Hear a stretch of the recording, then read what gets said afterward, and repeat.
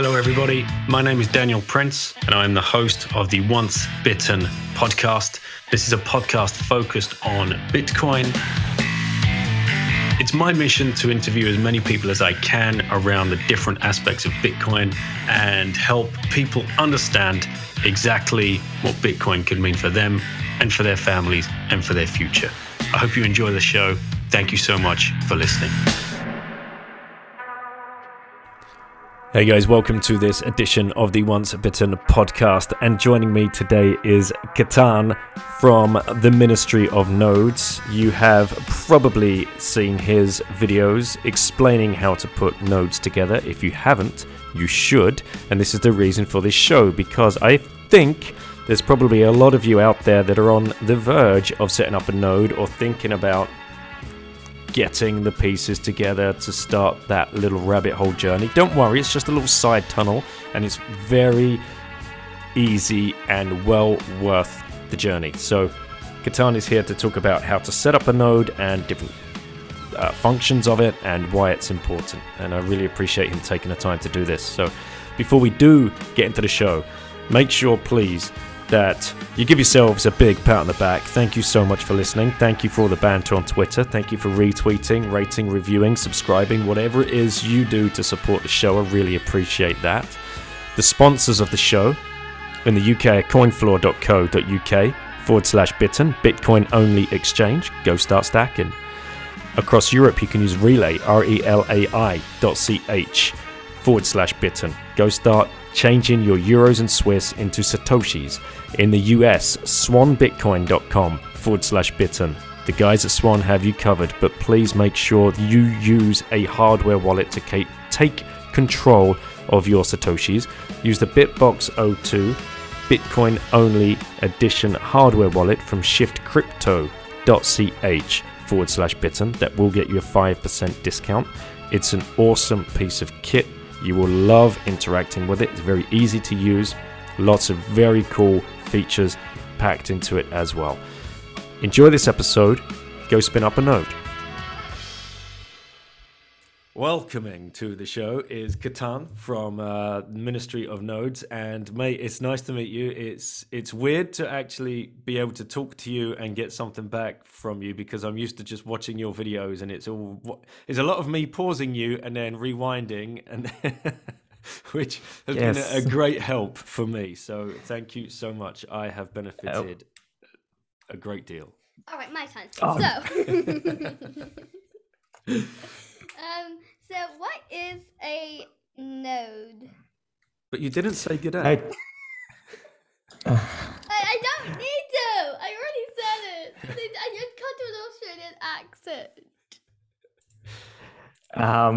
Well, so what is a node? A node is essentially your gateway into the Bitcoin network. It allows you to verify all the transactions, as well as allows you to basically spend your funds. So it is your personal gateway into transacting and making sure that we're all in consensus and that no one is doing anything shady, basically. So it's like a little computer. It's out there next to the Wi-Fi router. You know the little black box? Yeah. That's the node. And that is plugged into the Wi-Fi router, and that has a complete history. Oh yeah. Oh god, sorry. Is it when it counts the numbers, or is that a different one? Well, it has a complete history of every transaction that's ever occurred on the Bitcoin network since Jan 3rd, 2009, all the way back to what we call the Genesis block. The numbers are there. All the numbers are there. Yeah, okay, yes. yeah. It runs the numbers, right? Okay, I know what you're talking yes, about. Yes, it definitely runs the numbers. Okay. All right. Well, do you have to run off now and go and do... No, you don't? I don't have any classes. Oh, okay. I thought so. Well, I do have one, but she's doesn't it? She doesn't have class. She can't do the class right now. So. Well, do you have any further questions? I mean, prepare yourself, mate. This is going to come out of left field.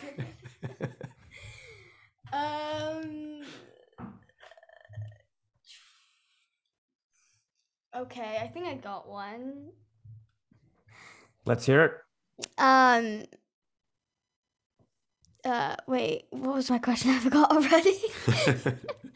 Was it anything to do with Bitcoin, or were you It's going to take us completely on a tangent? I mean, you asked Chloe whether she'd ever seen a koala. I mean, I don't know what. Wait, have you ever seen a koala or like kangaroo? Yes, I have seen a koala. I've held a koala, and I have seen a kangaroo. Yes, they are prevalent around here, but I usually see them at the zoo. Oh, okay. I got another question. How big are your spiders there? So then I know not to go to Australia. So yeah, they get pretty big actually. The huntsmen get pretty big, but despite their name, they're usually quite harmless to humans. But they do get pretty big, and it can be very, very scary looking things. But they usually stay to themselves. All right, Daddy, if we're going to Australia, you're taking that thing out. I'm not touching it. You've already been to Australia. I know. Like if we go back, I don't remember anything there. But like even like if we go back and it's one of those things, you're catching it. I'm letting you die first. I'm not going to die. No. I know they're harmless. They're not harmless. I mean, not harmless, but you never know where it could go wrong. What did you have for breakfast? I don't know. All right. We're going to get on with the interview. So do you want to say goodbye to Catan? Yeah, okay. Bye. Right. Thank you. Bye. No worries. Take care. Send me a koala. Yeah. Cheers, mate. And sorry for, having to face the toughest interviewer in the space. Oh, definitely. That was brutal. Yeah. So how are things, mate? What's going on? I know Australia's in a bit of a weird spot right now with what we're probably about to face going into winter, more of the nonsense. But what's the feel over there? Well, look, I think they've made this 4-step plan. The government is rolling this out to get us into a more COVID normal world, which basically means vaccinate everyone. They want to get to 80%. I went to the beach yesterday. We're currently in lockdown, and I was, just strolling along the beach. And if you're lying down, or if you are just, sitting there at the park grass area, you are being told to move along by the police. So that's a bit of a concern. Oh my goodness. And yeah, like, I mean, it is a little strange. We do live in some strange times here.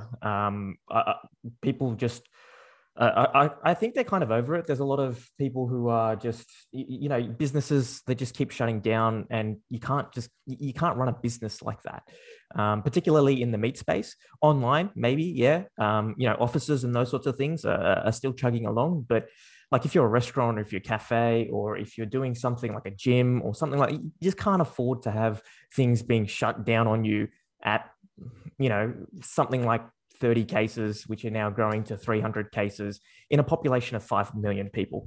So I don't know. It is a bit strange. And yeah, I just don't know if the measures that are being taken are proportionate to what is, what is being wreaked from an economic level, the havoc that's being caused there. So it is very, very odd here in Australia. Mate, yeah, and it's just getting worse and worse around the world. I saw the news out of Indonesia this morning that my goodness, overreach doesn't even begin to. It's not even the right word. Like, I don't think there's a word invented in to describe what's going on. Yeah, no, it is very, very odd. I was just following the news, and I start, I don't know, it's not panicking. It's more just, we have gone so far away from liberty, freedom, and freedom of association, freedom of expression, freedom of just being able to be out. It is very, very odd. And, they keep extending it as well. So it's just like 2 weeks. Okay, fine. All right. We'll go into a 3-day snap lockdown. Then that turns into a week. Then it turns into 2 weeks. And you're like, well, what is going on here? Is there something like, how is this even normal? I don't know, but people apparently seem to love it. So I don't know. I don't know if they've, I don't know what the sentiment is, because it's just like, are people happy with this? I can't imagine that they are, because Sydney-siders are just out and about all the time. I don't think you can keep 5 million people locked down in their homes on a beautiful, sunny Sydney day. It's just not going to happen. I'm sorry. People are going to be out and about, and it is what it is. Budgie smugglers need wearing, my friend. I mean, exactly.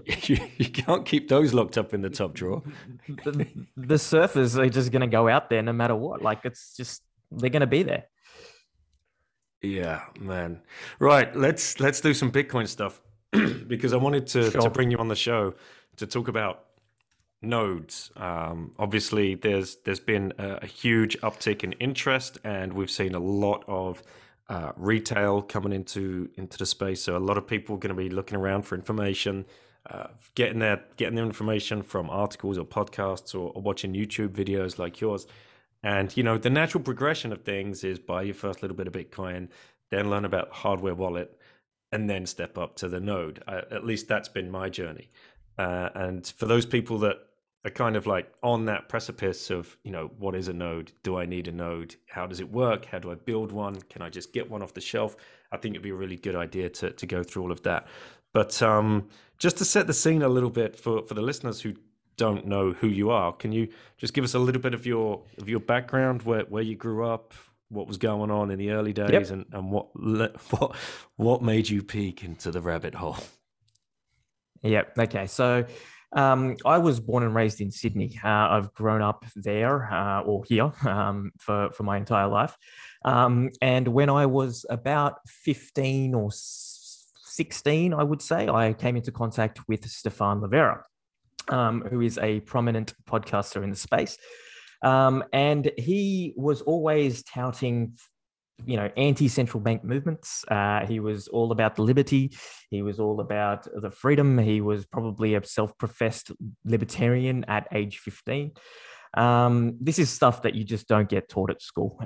These are things that you just kind of, you know, go through life, and, you know, you just accept the education that's given to you by schools. And so, you know, going through that, we went to university together as well. We ended up kind of doing at UNSW, and we were taught the Keynesian economic way. And Stephan was just shitting on it all day. And I was just like, mate, you are a lunatic. Like, this is not reality, mate. The reality is this. What are you talking about? And so, what year was this? I don't know. This was been uni days, I'd say, from 2000 and before Bitcoin was invented, so probably 2007, 2008.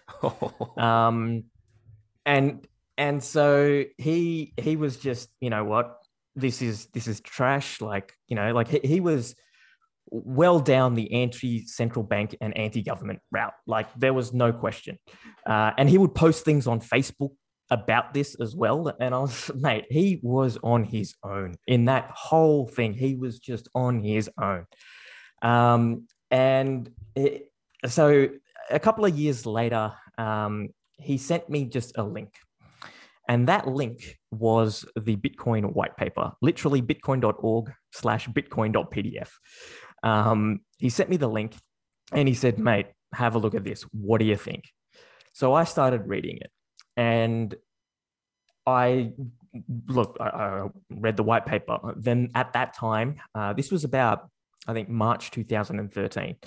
And people, I was just sort of reading about it. And then the only real resource, if you want to call it, was Reddit. So I was on the Reddit forums, just browsing around, understanding what exactly this is. And it took me about 2 weeks. It took me 2 weeks. And I was like, yep, this is, if this takes off, we are going places.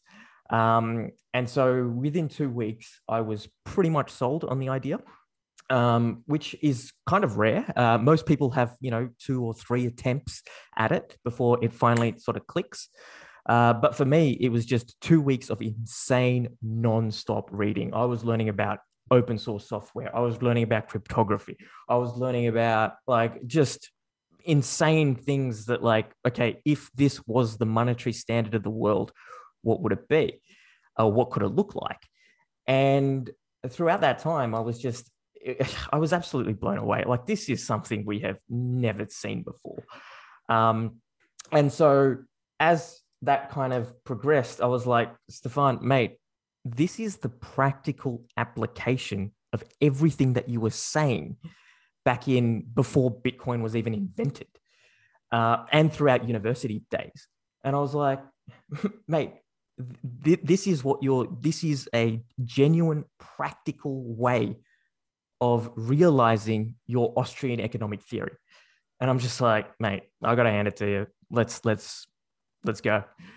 So I took the risk at the time that was available to me. I was, I think, 25 at that time. I was working. I'm an accountant by trade, so I was doing decently at the time. And so I thought, you know what, here's have a punt. Let's see what happens. And then the conviction just kept growing after that. It just went on and on and on. And I just kept at it. And Bitcoin, I don't think a day, ever since March 2013, a day has gone by where I have not uttered the word Bitcoin. It hasn't happened. Obsessed, just absolutely obsessed. And so that's where kind of how I guess the whole story sort of panned out, or the rabbit hole went for me, and I haven't stopped. So you, accountant, you were, at the time this was going on, you were accountant, like classically trained in accounting and finance, I suppose, and working for like you tell me, were you working for like a big firm or something? What Yep. I was working for Ernst & Young, and yeah, I was a full on, like, just product of the Fiat University system. Mm-hmm. But Stefan was just there going, nah, you're wrong. You're so wrong. And he was there with me. Look, we needed money, right? Like, we had to eat and live. So we were there. I think he was at Deloitte, and we were just, pretty much together the whole way through, but pumping the corn as well at the same time. Give us an insight. What is it like to be an accountant at one of these big firms? I mean, what's like the day to day? Because loads of people aspire to, hit one of these big firms, but when very few people really understand what it entails and what it's like inside the belly of the beast. Yeah, so I think it is a very hierarchical structure in there. You start off as an accountant or a graduate, and then you work your way up to accountant 1, 2, 3, and then you got senior 1, 2, 3, and then you got manager, senior manager, director, partner. There's a clear progression there.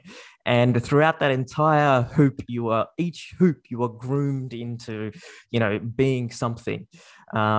And so at some point, most people, the business model is that after probably around it depends. Usually after you get your chartered accountant, you kind of leave and go into a commercial world, or you stay on to become some form of partner or something like that.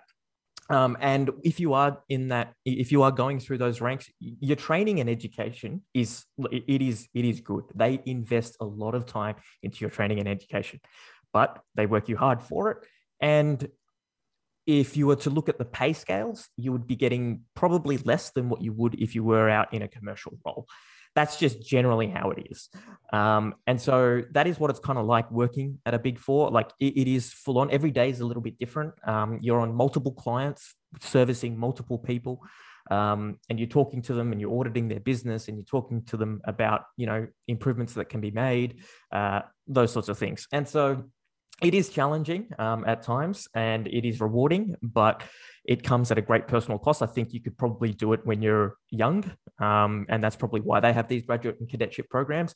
And then after you want to start having kids, getting a family, all that sort of stuff, it gets very, very, you have to really be dedicated to the cause if you want to go to that partnership level, because they're going to absolutely, grill you through that whole process. So there's trade-offs to be made there. And so, yeah, that's kind of what working at EY was for me. I had some great experiences with it. I went on secondments. I went to Chicago for 6 months. and I went to Dublin as well for 3 months on these, short-term secondments. So travel opportunities are all there, and like because it's EY and it's global, you can sort of move around into different areas of the world.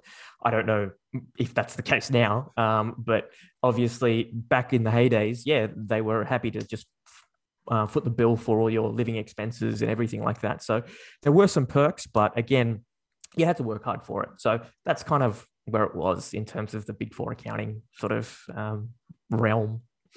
The old dangled carrot method, of helping you inch up that corporate ladder. It's so when I look back at it now. Did you leave like after you felt you'd stacked enough, or what was kind of where was your mind when you're like you're doing this 2-week deep dive in Reddit and you're reading, like you said, just going crazy on Bitcoin, but then your day to day, your 9 to 5 or 7 to 9, whatever it truly is, you're meddling in fiat accounting for fiat businesses. It must have been a weird place to be.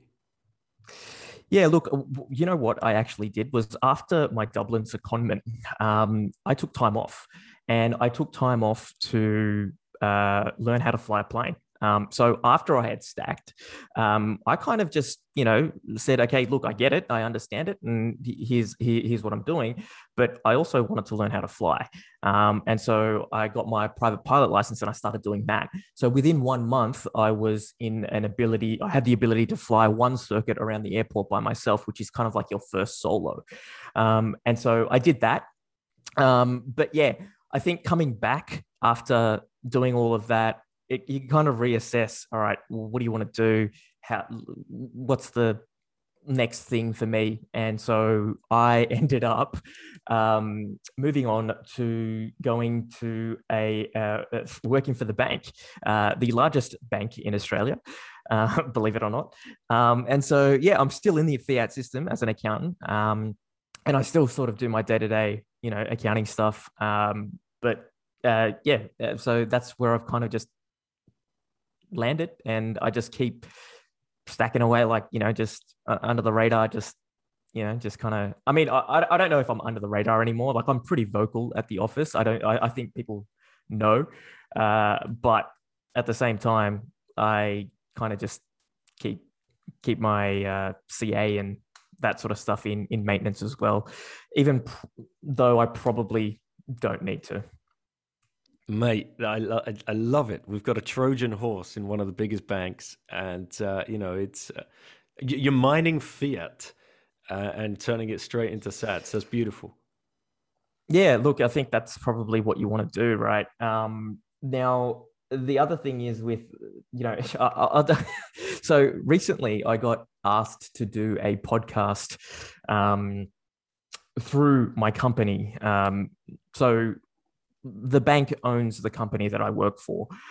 It's a wealth advisor. It's a wealth management company. And they invited me on their Investor Digest podcast to talk about Bitcoin. And I was like, well, this is great. Fantastic. It went through to their risk and compliance team and it's stuck there. So to be fair, I was shitting on central banks. I was saying things that were probably pushing the boundaries of what they would typically release. And so in that respect, it's sitting there on risk and compliance's desk awaiting approval. But I suspect that I have been gagged, censored, and ignored. So that's interesting. Let's see what happens. I'll keep you up to date on that one if you're interested. Definitely, that would be awesome. I'd love to know when that comes out and to see if they actually, give it the green light. But all right, mate, you just, for the listeners, I can't let this one go because you said you took time off to learn to fly, and I think there's a lot of people out there that are interested in this. I've seen a few Telegram groups pop up, and obviously it's the whole Citadel meme, being able to shoot between different citadels and whatever else. So what was that experience like? What's how does one go about learning to fly? How long does it take? Is it really expensive? And, what are the kind of things you need to do? Yeah, so learning to fly is one of the most exhilarating experiences. I think it's one of the most rewarding experiences of my life. Being able to take off, do the impossible, and then come home safely with literally no one else on board is probably one of the most, satisfying freedoms that you can have. When you're up there, it's just you and an engine and some wings, and you get to do pretty much what you want. There's no police, telling you to pull over or anything like that. It is you, the open air, and you just go. That sense of freedom is completely liberating. Like that's what you chase. And I think in terms of actual learning, my first flight, mate, like anyone would, you shit yourself. You look down and you go, whew, we're high. And then you look up a couple of seconds longer and you're like, whew, we're even higher. Whew, it's daunting, right? And it's a small little aircraft, it's a Cessna 152. Generally, it's like this 2-seater aircraft or a 4-seater aircraft. And you go up and it is, a bit shaky, it's a bit bumpy, and, you sort of, it takes a little bit of adjustment. But then after a while, you keep practicing and you get going. You've got your instructor there, obviously, who is kind of, helping you out and showing you the ropes and making sure that you aren't really doing anything that is catastrophic. But you are learning. You're learning mostly how to take off and land. That is the most critical thing that a pilot needs to be able to do, is land the aircraft. So you're going to be spending a lot of time in that circuit. And it depends how good you are at maneuvering different weather conditions. There is so much to aviation that you just learn. Weather, engines, aerodynamics, it's just how the thing flies, fuel systems.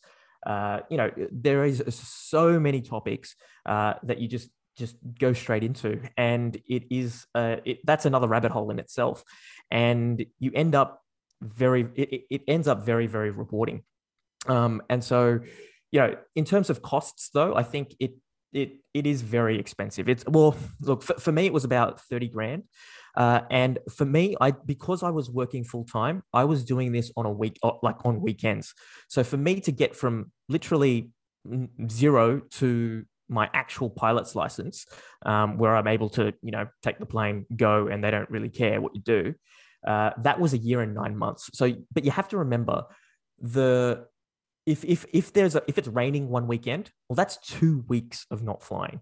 So that kind of just delays your mileage will vary based upon weather conditions, plane availability, those sorts of things, instructor availability. All those sorts of things will, be factors in determining and whether or not you do it full time or whether you do it part time. Like me, I was just a casual, weekend flyer, and I learnt every week. And then during the week, I would study and then try and execute on the weekend. I thought that was great, but it did take, longer than it should. I mean, a year and 9 months. I mean, I was consistently at it, and so yeah. It's expensive. It's a great hobby. Would I want to take this further? Probably not. I think if I was, I would do it out of interest. So a commercial pilot license would be the next thing that I would do. And then maybe a night rating or IFR, which is kind of like flying into the clouds and, those sorts of things. But at this point, I'm happy with where I'm at with it. And I might go back into it and do some more things. But at this stage, I'm okay with where I'm at, and I just enjoy flying for the sake of flying rather than, being on somebody else's time, somebody else's weather pattern, basically being a glorified bus driver. I just don't see that as something that I want to do. So I will just, continue to sort of, whenever I get a chance, I'll go up with a mate or whatever. Just recently, actually, my mate, because of this whole COVID situation, Sydney Airport is pretty dead. So for the first time, I landed into Sydney Airport, which you're not allowed to do with a light aircraft. And that was fantastic. That was epic. Because you've got this 6-kilometer runway, like it's huge and you can't screw it up, right? It's this massive, it's huge. And so you could, land the plane, 3, 4, 5, 6 times over, and you'd still have plenty of runway left. So it was good. It was funny to see this little fly amongst all these other jets flying in and stuff. It was a great experience. Mate, sounds awesome. So if someone wanted to smash it in a couple of months, they could do. If they were like, if they just want to took like a real like intensive course. Yep, definitely. You can get it done. I mean, look, there's also exams as well. So don't think that you just get into a plane, start flying, and if the instructor rates you, you're good.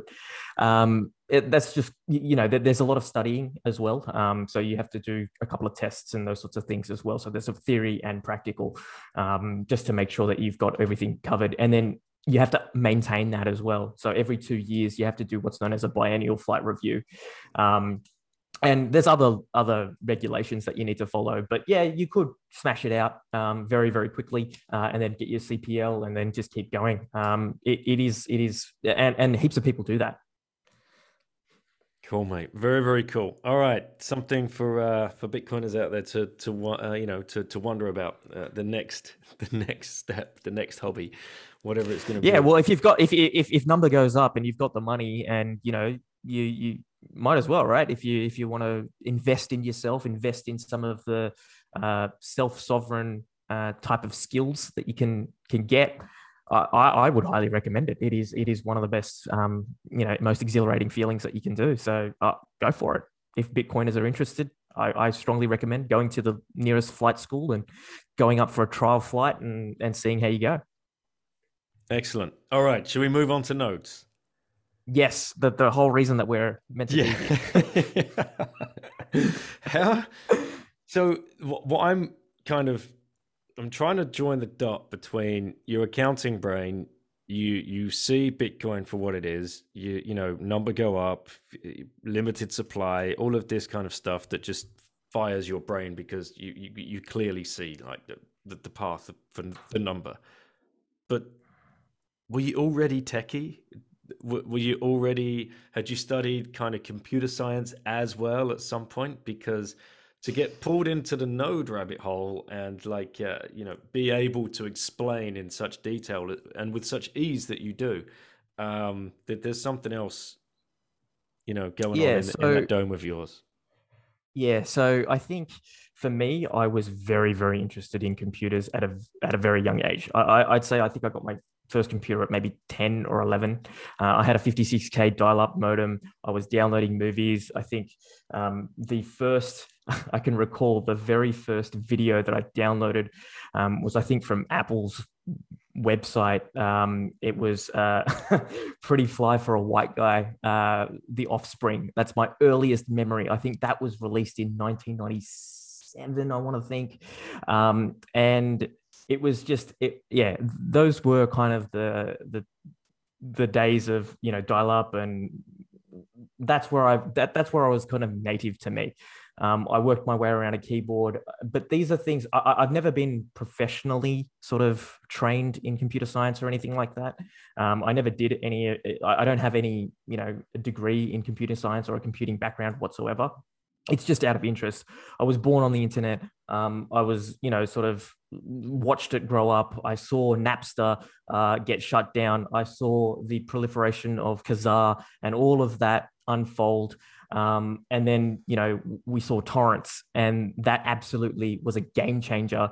And then on Reddit, I read, well, this is money, but torrented. And that was just like, yep, we are going to win here. There is nothing stopping this. So as soon as that kind of came through, I just went down the rabbit hole trying to understand what is going on here. For me, I've stopped at developer. So I don't develop. I am a complete user. So I would consider myself a power user, but I don't develop. I don't code. I don't know any languages. So where I stop is, where would a self-sovereign individual want to use the tools to enable them to reach their goals?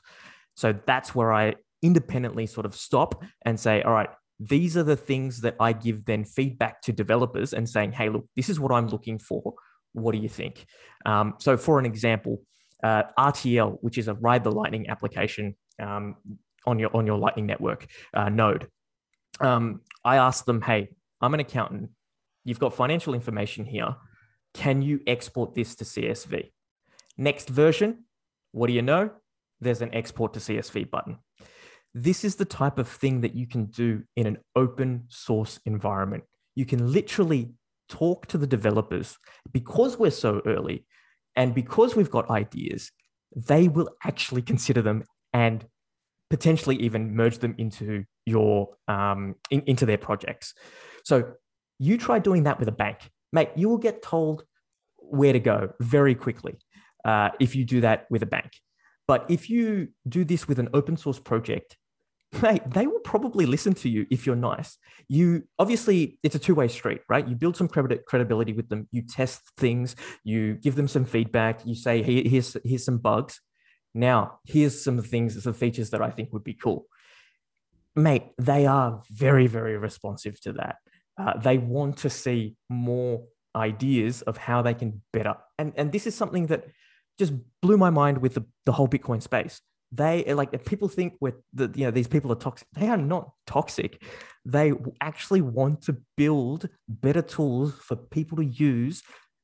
For example, Zeus Wallet, right? I know Evan is more than happy on taking on all sorts of feedback. I'll tell him, mate, you've got a bug here. He's like, mate, thank you. Let me fix that. If you look in the about section of Zeus, my name's on it. Can you believe it? I didn't ask for it. He just put it in there. I've never seen such a community that would kind of welcome your ideas. And I've done that with so many GitHub repos. And so that's kind of the beauty of Bitcoin and running your own node and running this open source software. It's fantastic. It's a great experience.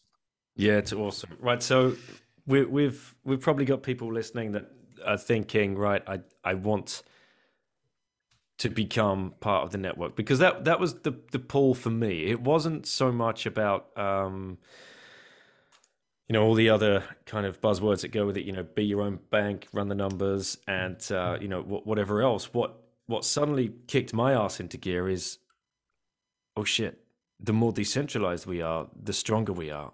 And the best way I can contribute to that is just spin up a node.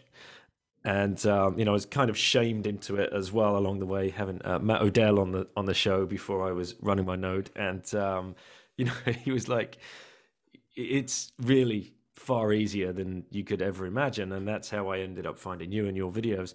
So let's start people out with perhaps some of the tools that they're going to need. And I got this kit list actually from, big shout out to Bitcoin Q&A, who also helped me immeasurably along my little journey into building a node. And like the kit list, I think he just took straight from you. So it's the Raspberry Pi Blitz and like the SSD. So why don't you tell people kind of, well, first of all, what is a Raspberry Pi Blitz? What some people are just going to be scratching their heads like these guys are talking a completely different language right now. Yeah. Okay. So running a node, there are multiple ways to run a node, right? The other misconception that people have is that they want to contribute by just running a Bitcoin node. It's not that you need to run one, right? What you need to be doing is verifying your transactions and hooking up your wallet with that node. That's what makes it decentralized. By you just letting it sit there in the background and not using it, that's really not, I mean, look, it helps to the extent that we've got more copies of the blockchain sitting around the world, but that's not the key issue here.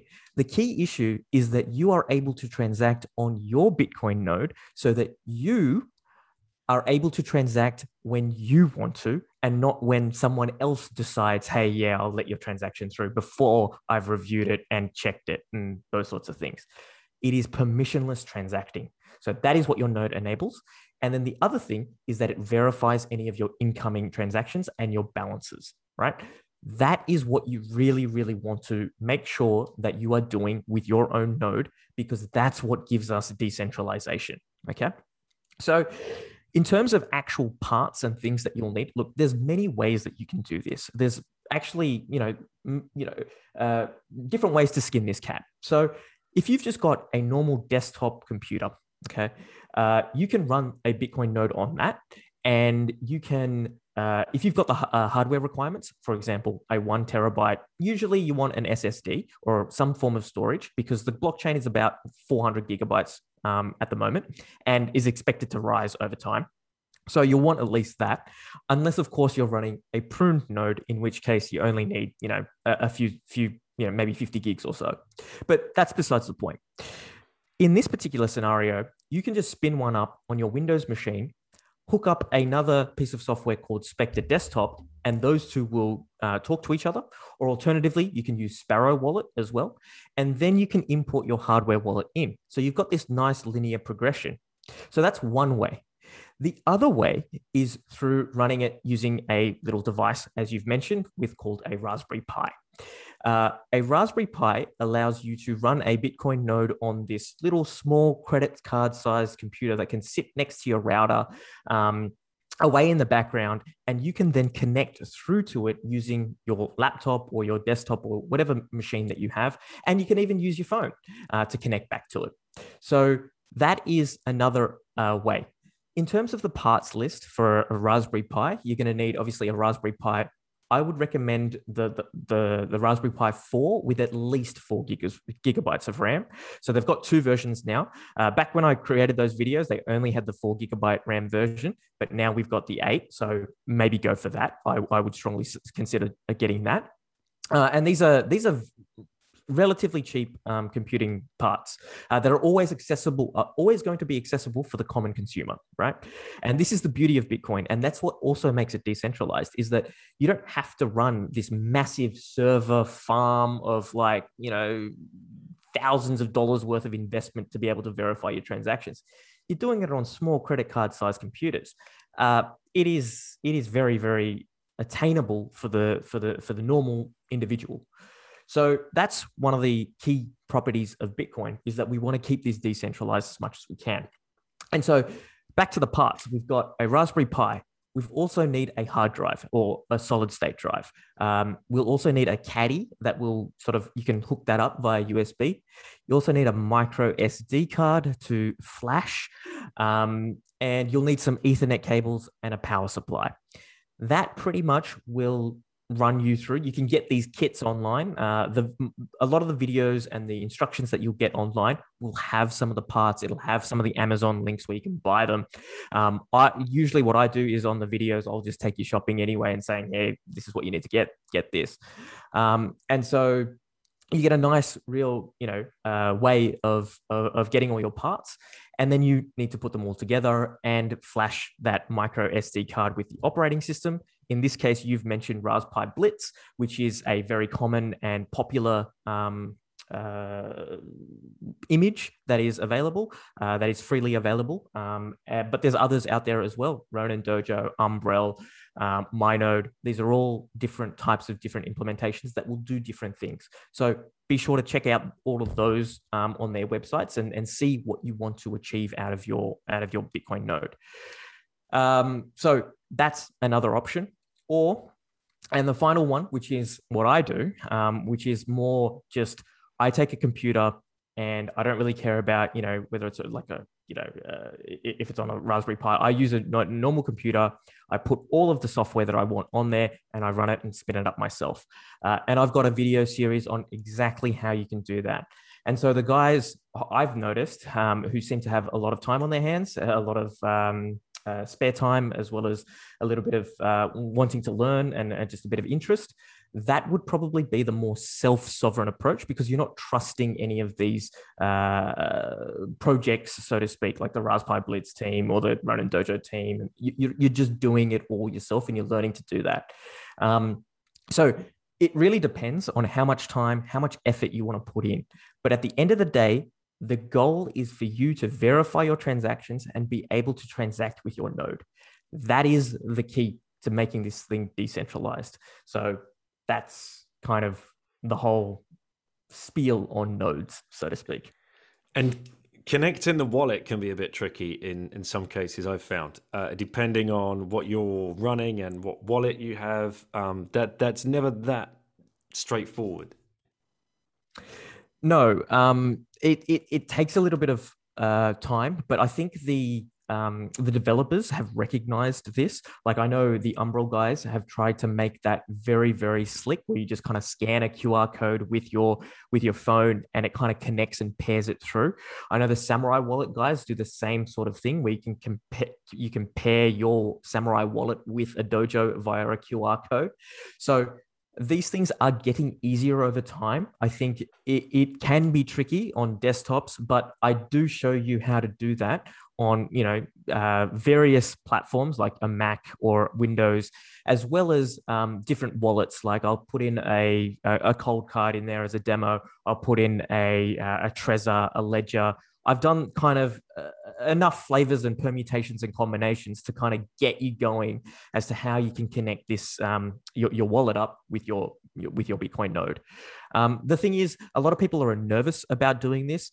The good thing about hardware wallets is, look, I think people seem to think, I might lose my coins or something might happen, something might go catastrophically wrong.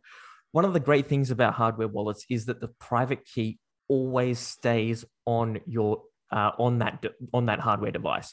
So you're never that private key, in theory, never leaves that device. So the only thing that's being transmitted and extracted out of that hardware device is the public key, not the private key. So whilst privacy could be an issue over time if you are careless with that data that's being extracted out of your hardware wallet, the security of it is actually quite good, because the private key is never extracted out of it. In fact, it cannot be extracted out of it. That is the entire point of the hardware wallet.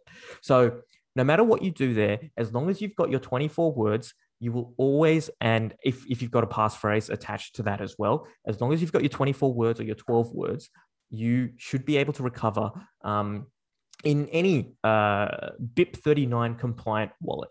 And I go through some of those details in another video that I've got on the YouTube channel, is understanding Bitcoin wallets, which is like a 45-minute tutorial of me literally taking different wallets and importing them into different places, so you get a very, very clear picture of how those 24 words or 12 words that are given to you can be used in other different wallets as well. So that's kind of, don't be too afraid. It's okay. That is another good point, actually, that I don't think is very clear to people. Like if you had, for example, a Trezor and it was damaged or destroyed or lost in some way, shape or form, you wouldn't have to replace that with another Trezor. You could have a Coldcard, you could have a Bitbox, you could have whatever, and then use your 24 words that were with the Trezor, and that recovers everything, which is something I'm not sure many people really are too aware of. Yeah, that's right. So that is something that you can definitely do, and it's one of the key features of Bitcoin. It makes it, you don't have to be wed to a particular interface or a particular hardware manufacturer, because they're all using the same standards, and that's the key here. That you are using the standard rather than you are using a particular manufacturer that could be susceptible to government coercion or something nefarious happening to them. So that's one of the key things, and that's kind of why Bitcoin was developed that way, is that these no centralized parties can sort of there's always for a self-sovereign Bitcoiner to always opt out of companies who try and do these sorts of things. So that's one of the key, features of Bitcoin. It keeps the platform completely open. That's what you want to see. And just to ask you a question about this as well, the node itself, or like let's say you're running Umbrel or MyNode, that's a wallet in and of itself as well, if I'm correct in thinking that. Okay, so with Umbrel in specific, yes, it has its own wallet, but I believe it uses LND's wallet. So your Lightning Network node will have two sections to the wallet. There'll be an on-chain side, and there will also be an off-chain side. That's your Lightning channels. So your Lightning node, when presented to you in Umbrel, will be using both sides of that wallet to present you your figures. So in that respect, yes, you do get that, but that doesn't. So in that particular instance, the private keys are actually on the node, right? In that particular instance. But there's nothing to stop you from using a hardware wallet and connecting and using the app store that they've got to open up an Electrum server and connecting your hardware wallet to your Electrum server. So there's nothing to stop you from doing that as well and using the tools that way. So yes, it has a nice pre-configured wallet in there for you if you want to use that. But my recommendation is to just use your hardware wallet and your existing setup to connect back through to it. And keep the Lightning Network node quite small. I would recommend small, but small is a relative term. I mean, there are guys out there who are putting a lot of money on there. So, yeah. bit of YOLO. Yeah, exactly. So let's talk about then connecting the wallet to the node. So you've got your node spun up. It's done the IBD, right? Initial blockchain download, which actually, do you want to explain that because some people might not expect that to take as long as it does sometimes? Yeah, so the initial blockchain download is a process by which we are downloading the entire transaction. As we mentioned at the start of the podcast, you're downloading the entire blockchain, which is the history of all transactions since inception, as you correctly pointed out, from January 3, 2009. Very, very important date. Etch it into your memory. And so that is when Bitcoin started, and that is what your computer is doing there is taking every single transaction that is being thrown at it from other peers. So your Bitcoin node is actually connecting through to other Bitcoin nodes and saying, hey, can you please download this information for me? And it will download it. And then based on the rules that's coded by the node, it will verify each transaction and say, yep. It's all good. And then what you will do is you will eventually come to the chain tip. And that will mean that you are now synchronized to the network and that you are now speaking the same language as everybody else on the network. And so when you're synced up, that's when you want to start to be able to make transactions and verify your balances because you've caught up with everybody else. That comes at a cost. The cost is your download. So just be mindful that some internet service providers might have like a 500 gigabyte cap. You are like, that month is going to be a big month for you when you do your IBD. And so you want to be wary of that. But then you're also going to be storing that information on your hard drive there. And that will be there, sitting there, purring away to be either cross-checked or looked into further by software that can enable you to, explore the blockchain or verify your transactions as and when they come up. So that's kind of the spiel on initial blockchain downloads. Yeah, and depending on the speed of your internet, it might take anywhere between like 1 or 2 days or a week or a month. Yeah, so it really depends on your internet connection, but also if you're running through Tor, the majority of implementations now run through Tor. So it does add a lot of time onto the network or to download. And so I would say you should be done within a week. So just give that as the sort of ballpark. But obviously, as time goes on, that time will also increase because we're downloading more and more transactions every single day. The blockchain is growing by roughly 144 megs per day. So you've got to those requirements will continue to grow. And that's why we want to keep this thing as small and as efficient as possible. And so that's why, we got this big debate back in 2017 around big blocks and small blocks and those sorts of things. So that's what we want to try and do. We want to keep the footprint as minimal as possible so that everybody, anyone on the planet can come in and just spin up a node and be ready to transact onto the network within a week. And I think you should be okay. The good, if you want to do it on a fast processor, fast internet connection, mate, you'll be done in a few hours, really. It is possible to get it done in a couple of hours still. So it just depends. With Raspberry Pis, it's going to take a little longer. Sorry. Yeah.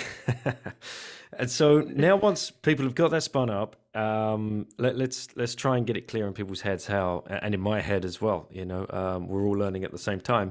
When you connect the wallet, say you have, I should use the show sponsor, Bitbox, and you've got your Bitbox O2, and you now want to connect that to your node. You follow the steps, you download the Bitbox O2 app to the computer, you liaise with your Raspberry Pi, which this is another thing we've got to make clear, I suppose. It gets on the branch of your network, which you explained really well. Do you want to explain what's going on there when you add another node, like a printer, for example, is just a node, right?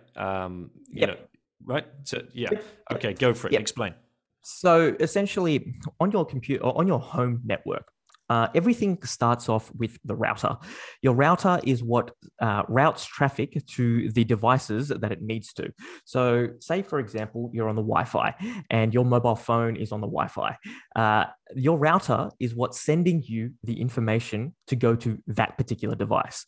Now, as you start to bring more devices into your home network and plug things into either your Wi-Fi or Ethernet cable, you are getting what's known as an internal IP address. Now, if you look on your settings of your phone, it will show you the internal IP address of your device when you are connected to the Wi-Fi. And so what we're trying to do is we're going to call the device address that has been given to the node or to that Raspberry Pi or to that computer that you're running. So your mobile phone or your laptop or your computer will go through to the network, go to the router and say, hey, can you bring up everything that's going on with this Raspberry Pi here? And it'll have an address. And so the Raspberry Pi will go, yep, all right, no worries. It'll send it through to the router, and then the router will give you that information. And so there is a communications link between your computer and your Raspberry Pi or your node there. And that is done via your local network, okay? Now, there is the internal IP addresses that you will get, but then this same thing is happening on the external network as well. This is how we have the internet. This is how it's built. It is a series of huge wires and Wi-Fi all clobbered together and given these IP addresses or addresses on the internet that we can then call. So that is what's happening, but just at a small level within your house. And so that's kind of how you think about it. You take your device that you want and you want to call that Raspberry Pi. So your Bitbox, in the application there, it will ask you, would you like to connect to your own server? And you'll say, yes. It'll ask you for that address. That address will look something like 192.168.1.3 or something to that effect, right? And you'll punch those numbers in, and that will be the address of the Raspberry Pi. And so then it knows, okay, well, the Raspberry Pi will accept those incoming requests and then dish all the information that you've requested back out onto your screen, which will show you what your balances are. But then it will also be a two-way communication. So when you want to transact, it will go through, hit the router, hit the node, hit the router again, and then out to the world. And so that's how you can broadcast the transaction to the other peers on your network. So hopefully that kind of makes sense. I know it was quite of long-winded, and I labored the point there, but I'm hoping that's sort of now clear. Yeah, no, absolutely. So, and then when you are, let's say you've bought some coins that you've got them on exchanges or apps or whatever, and you want to move them now onto your hardware wallet, the reverse would happen, right? You would make the transaction. You would get the address from your hardware wallet. You would go to the exchange. You would paste that in and hit send. where does that go? Okay, so what's happening on the exchange? The exchange may send it to you instantly if they are doing that, or they might batch it with other transactions. So there might be a wait time. It just really depends on the exchange. But what is happening here is that the exchange is sending you or sending coins to that address. Now, they are broadcasting a transaction onto the network saying, hey, I want this amount being transferred to this address, which you've provided them. What will then end up happening is that your Bitcoin node will sit there and it will be listening. It's going to listen to everything on the network, and it will pick up, hey, this address, this belongs to me. And so then it will pick that out of this pool that's there. It's called a mempool. And the pool there will be all of these unconfirmed transactions that have happened. And it will show you instantly. So the Bitcoin network will happen. It will show you instantly from the time that it is sent. Your hardware, your software will pick up saying, hey, it's waiting to be confirmed. I've got it, but we're just now waiting for the rest of the network to make sure that the sequence of transactions is all legitimate. So that's what's happening there. And you'll get that information via your Bitcoin node, because your Bitcoin node is talking to every other peers, and those peers are connected to other peers, and those peers are connected to all these other peers, and all of these, this network is talking to each other, and your node is listening out for your address, and saying, hey, yeah, that's mine, thanks, and I'll take that one. And so it will take it, and you will be able to see that address there with your funds, with the amount, hopefully, that you've withdrawn from the exchange. And so, yeah, it'll take, well, it depends how long it takes to confirm. Sometimes in congested times, it will take longer. Like, for example, right now, it's the 4th of July in America. So literally, there's no one on the network. So for Aussies like me, mate, this is the prime time to be transacting. But during busier times, it can take a bit of time for you to get your first confirmation. Once you receive about 6 confirmations, it's roughly said that is done and dusted. That is an irreversible transaction that has occurred on the Bitcoin network. So it's not as if having your own node is going to speed up the transactions or the confirmations. It's just the fact that it's seen that it's your address and it's you trying to transact, and it's got its hand straight up saying, I'm confirming that, and that belongs to us. So yes, your wallet software will pick up the fact that there is something that is out there that belongs to you. And well, it will be your node that picks that up, but it will be translated into your wallet. So that's what's happening there. Very cool. What else is there? What are the other little nuances that we can touch on about running a node? There's a few cool little things you can do, like run the numbers and go and explore like the Genesis block and this kind of stuff. Do you want to talk about a few of those things? Yeah, this is actually quite an interesting. So this part is where, a lot of my the guys who do the Ubuntu Nodebox manually thing, they tend to be older guys with probably a lot of time on their hands, and they want to do this, and they're participating. That basically boomers. So they'll call me saying, "Hey, I've can you just help me out with this?" And so I'll help them out.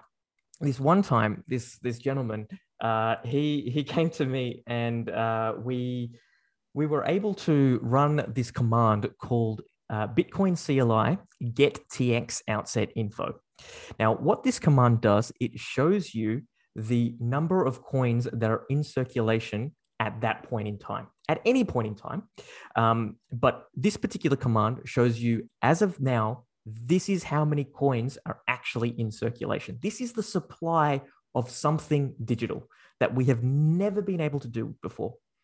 So we ran it. It takes a couple of minutes to run because it's adding up all the UTXOs, and it takes a bit of time. And then it popped up, and at that time it was, 17 or 18 million coins. And he said, "Wow, this is the most fun I've had with my pants on. And I was like, mate, this is, yeah.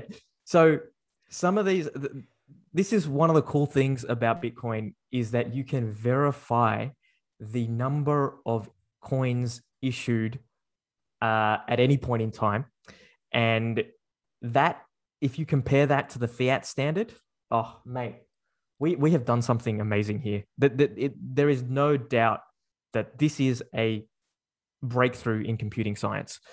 This is the next level of human invention. I think being able to create a good that cannot be copy and pasted, that's what we've created. That's exactly what we've created. If you want, in layman's terms, what have we done with Bitcoin? We have created a digital good that cannot be copy and pasted. That's the invention. That literally is the invention. And what that enables is a supply of money that is so hard, meaning capped in supply, that, in fact, I can't name anything that we can definitively say that there is only this much of. We can't do that with gold. We can't do that with any precious metal. We just don't know what we don't know. This gives us a measuring stick. This is certainty. This is a way to plan for your future. This is huge. And did the epiphany still drop for you, like every day? Yeah, yeah, dude. Like for me, every time I think about this, the hair on my hands stand up. I get shivers down my spine. Like this is something we have never been able to do before. To be able to know the supply of coins that are available globally. Oh, mate, this is massive. And I can totally see why that boomer said to me that this is the most fun he's had with his pants on. Like it is. It genuinely is. It is fantastic. That is a principle. We've never done this before. And on January 3rd, 2009, we did it. It's huge. And recently, with the difficulty adjustment, having a close look at how that is running perfectly, that for me was just like, wow. How does this thing keep blowing my mind? Yeah, look, I think Satoshi, when developing this, it was just genius all around. He took concepts that were already available, and he patched them together so beautifully that it just works. And sure, it's not perfect by any means. I don't think we can sit here and say Bitcoin is perfect. But what we can say is that if you look at that white paper, it is doing as it's designed. And it hasn't changed since 2009. That gives me a lot of certainty. That gives me a lot of credibility to this system.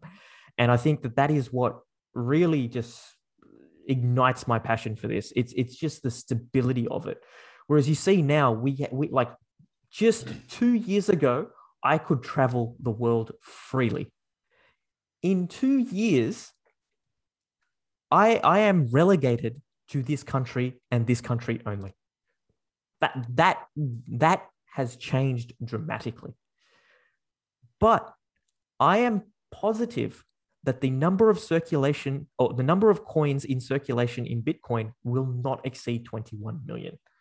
That is a powerful tool. I just can't, that gives me so much. Like, it's like this huge weight off my shoulders because I don't have to keep running this treadmill at EY. I don't have to keep running this treadmill to keep chasing fiat. I can just sit there and go, okay, look, this is where I'm content. This is where I think is enough. Like, I have worked my ass off and there is some light at the end of the tunnel, not when I'm, 65 or who knows what the retirement age will be. It will probably be 70 or 75 or basically when I drop dead under a fiat standard.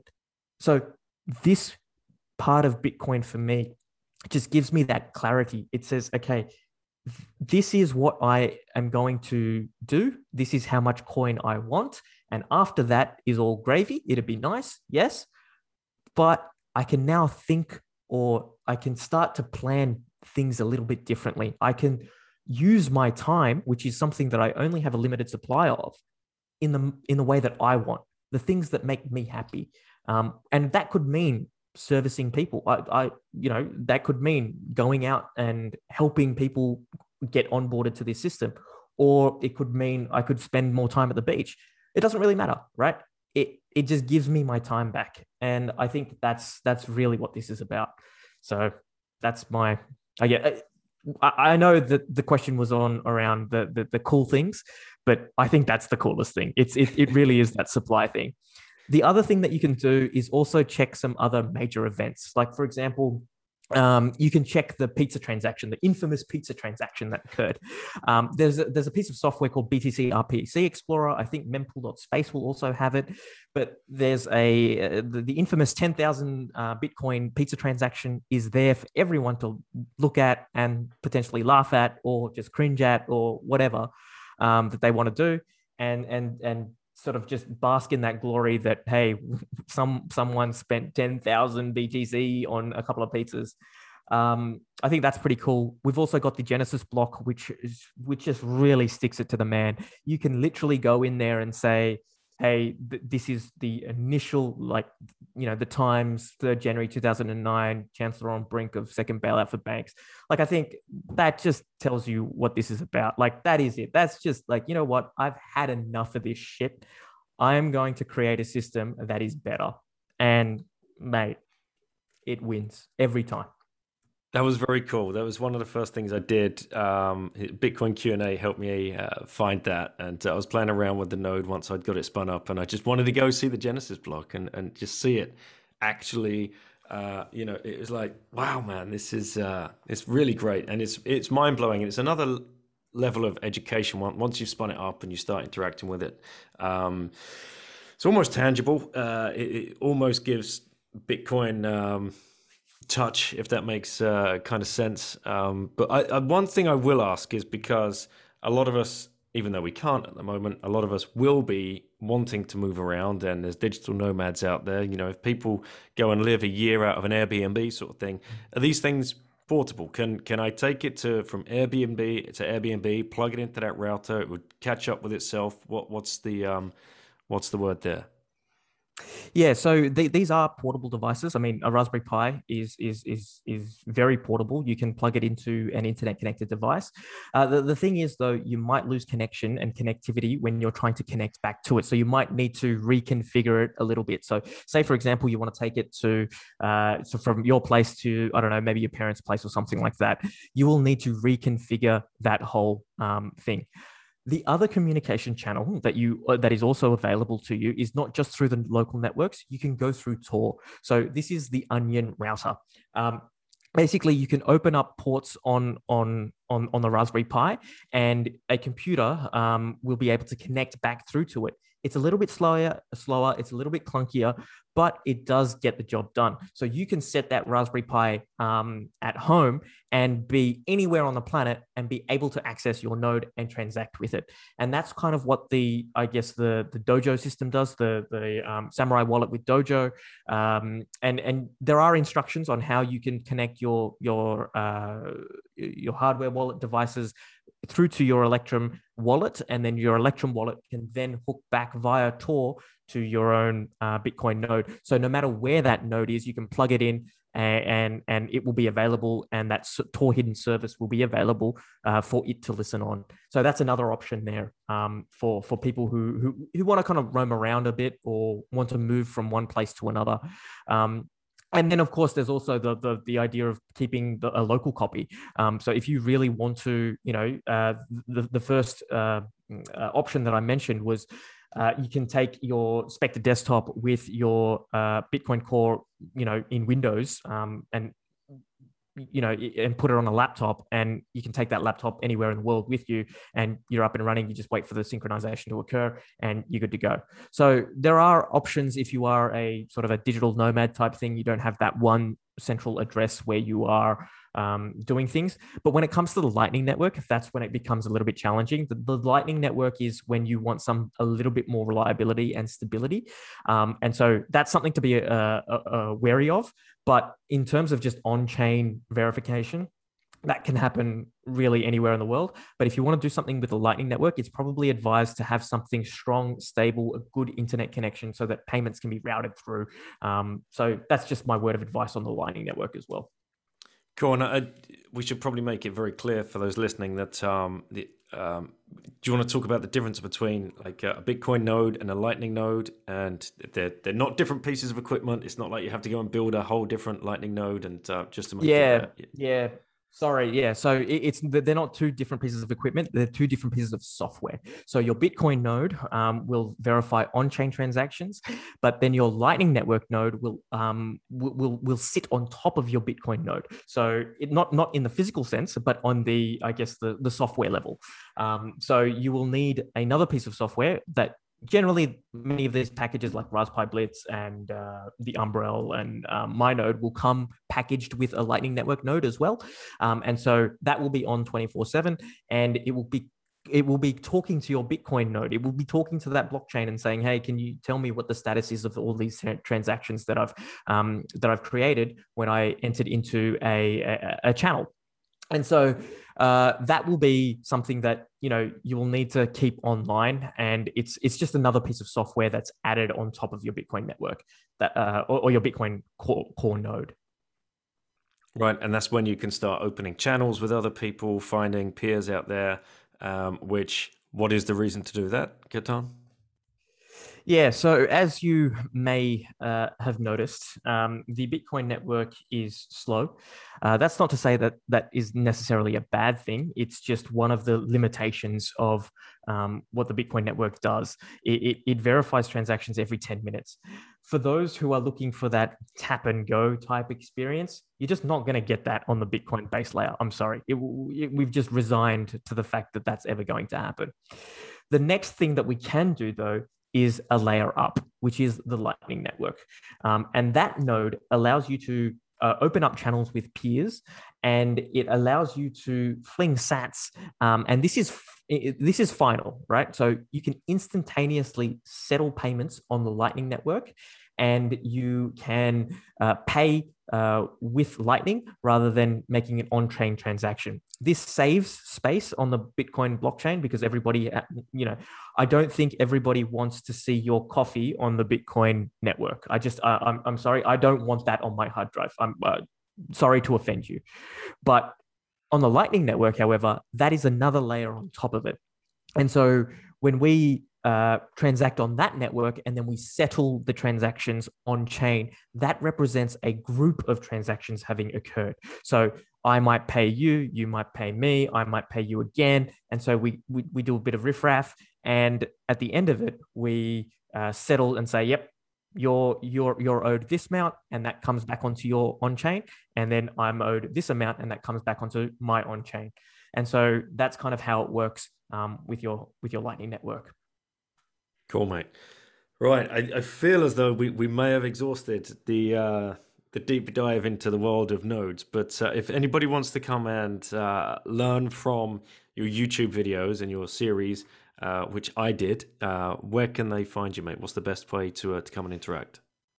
Yep. So I am available on ministryofnodes.com.au, or the YouTube channel is youtube.com/ministryofnodes. And that will get you through to the various series and playlists that are available there for you to consume. Your first run, I would probably go with a 2x speed, just run through all of them and just get an idea of what I'm doing. And then come back and you really go into the deep dives and nitty gritty, and you'll be able to hopefully get onto the path. If you need consulting, we do offer that as well.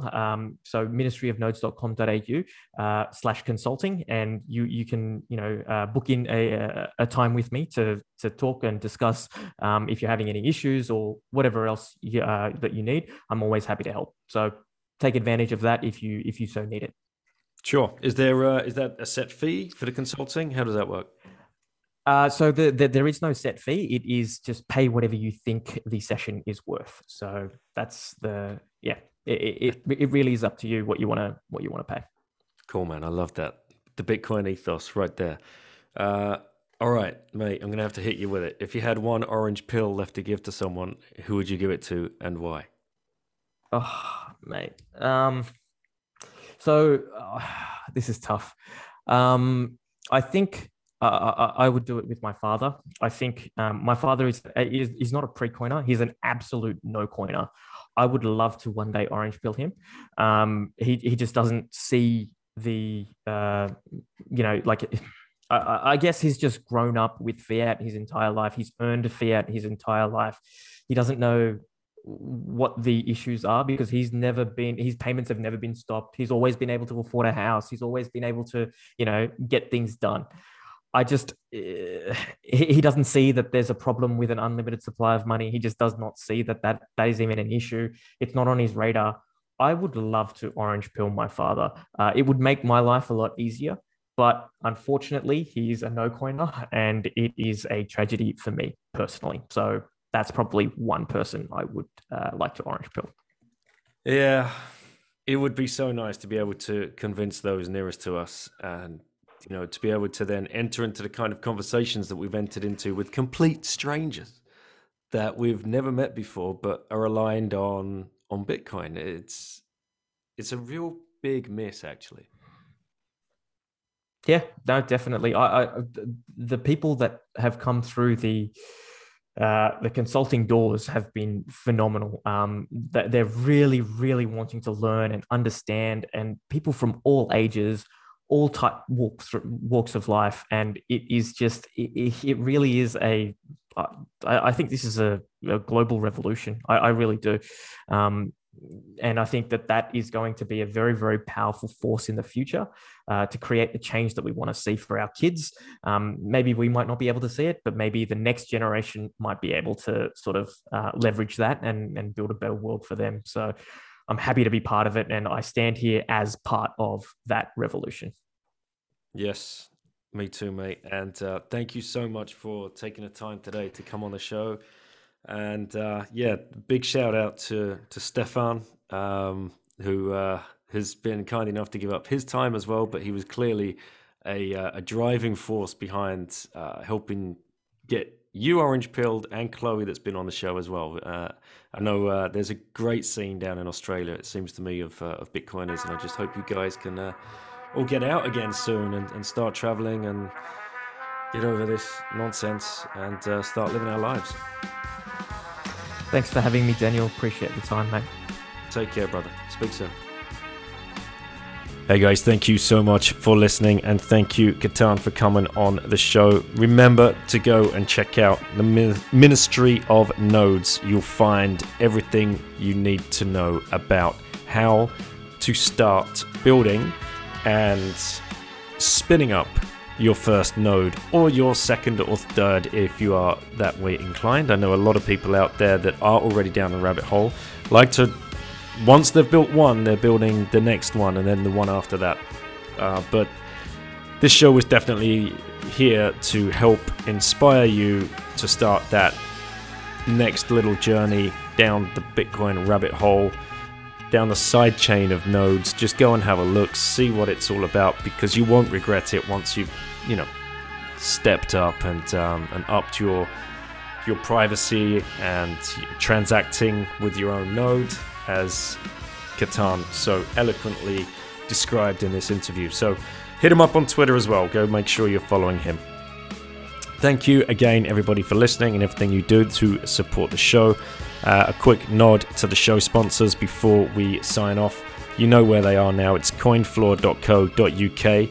That's /Bitten, Bitcoin only exchange. Relay, relai.ch/Bitten, DCA service across Europe. DCA in the US with Swan, swanbitcoin.com /Bitten. And make sure you take control. Use the Bitbox O2 hardware wallet, Bitcoin only edition, shiftcrypto.ch /Bitten.